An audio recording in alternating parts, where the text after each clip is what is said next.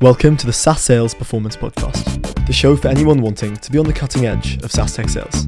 We provide the tools you need to take advantage of the rapidly changing sales environment. We bring you the leading experts on the front lines of SaaS sales and distill down our famous masterclasses into bite-sized practical tips. Your hosts will be Ash Ali and Matt Milligan, and on this podcast, we'll be helping you transform your ability to sell more so you can smash your targets. Hey everyone, and welcome to the last excerpt from our recent roundtable discussion, a Q&A with our guests Alice Smith, Hugh Furness, Ryan Burke and Steve Aird. Hosted by Matt Milligan, on this mini-podcast, the panel offer their insights on a great range of questions from a selection of salespeople who listened in live. Join us as they uncover tips for choosing the right company, refining sales pitches, and using data to drive successful sales leadership. Folks, we've had a ton of questions coming in on YouTube and on the LinkedIn streams as well. We're going to kick off with an anonymous question from an attendee looking to move into a sales leadership role.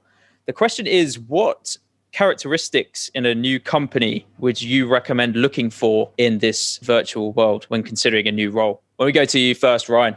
Sure. I think one, you want to make sure that they've identified signals of a product market fit. You got to sort of figure out what your risk tolerance is and what you would optimize for. But, I think signals of product market fit are important, whether or not they're making a bunch of revenue, but just that somebody's responding, downloading their app, whatever is happening. I think that's interesting. The investors, clearly follow the smart money, figure out who their investors are. Do the pain points resonate with you personally? Is that something that you can get passionate about? And then the only other thing I would say is, everybody's kind of writing their own story. Like, how will this company in this role fit into the story that you ultimately want to tell? So I guess those would be a couple things I'd think about. Great. Some great insights there. And Hugh, from your perspective? That's a really interesting one. I think, as Ryan said, you've got to look at the company and think about the market fit, who the shareholders are, who is this company? What is their culture? It's not about, hey, I just want to get a job and work for someone, because, that's short-lived. If you want sort of, longevity and moving forward with obviously your learning and your ability within the company, it has to be the right fit for you. So some of the things to look for is, as Ryan said, who is the company? Where's the money? Is it smart money?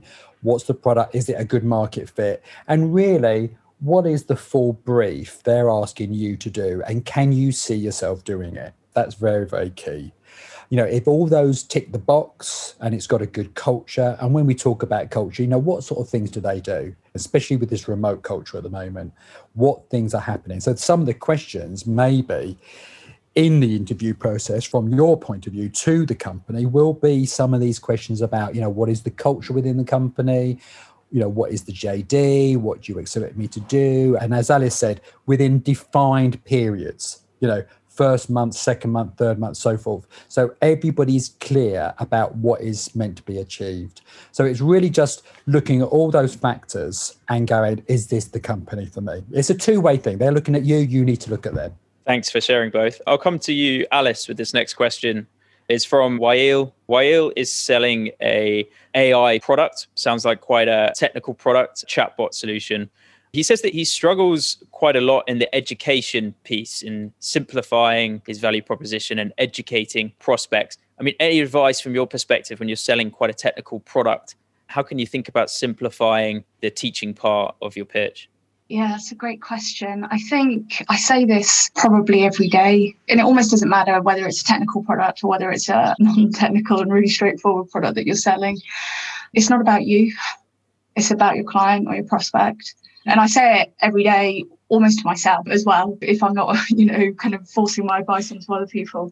And it kind of goes a long way in terms of actually just interacting and communicating with your colleagues as well. But, when we're selling, and especially if we're kind of, pitching a product, demoing a product, we can just bore the hell out of our prospects. And if you've got a very technical product, I suppose there's the potential for doing that even more so.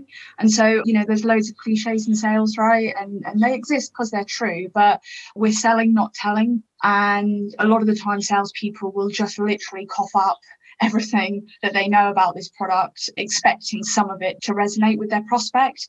But if we go back to my original statement, which is it's not about you, it's about them, find out about them. Make sure you understand their business. Make sure that you understand about your prospects' working environment, their workflows, what their expected outcomes are. And by understanding all of those things, or asking questions and being curious around it, and so having a conversation about these things, you're going to begin to see the openings for your value proposition. Where does your product fit in? You'll start identifying gaps and deficits in whatever they are currently using.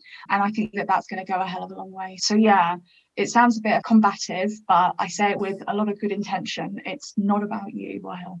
It's about your prospect. Great advice. I love that. Hopefully everyone tuning in the audience have got great value from that as well. Final question before we wrap up. It's a question come in anonymously from YouTube. So I'll come to you, Steve, on this one. As a sales leader, what career advice would you give to those looking to move into sales leadership roles? I'm probably biased, but I think this holds true. I think can't underestimate the power of being a data-led sales leader. And that goes all the way through. You still want your natural intuition, your EQ, and all those other sort of skill sets that are going to hold you in good stead. But understanding data, and the data could be all sorts of things. It could be the sort of standard KPIs you expect to see in sales, but it could be all the way down to individuals and what are the differences between individuals or teams or whatever it might be. So I think if you want to thrive in the future, you need to be data-led is the number one piece, I would say, for the next generation of sales leader.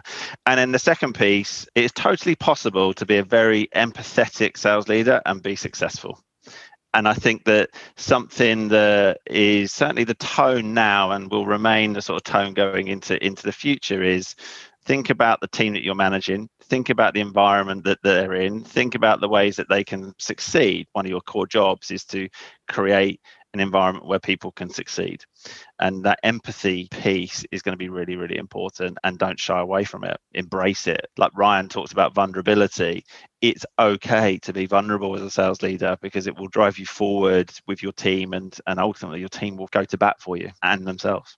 Amazing, folks. And thanks so much for being so candid in your insights and experiences on remote sales performance. And it's a fascinating time to be a part of the sales community. We here at UHubs are really excited in helping teams navigate it. And on behalf of myself and the team at UHubs, I'd like to thank Alice, Hugh, Ryan, and Steve for your time. It's been a lot of fun putting the white paper together and bringing these insights out to the sales community. So thank you all.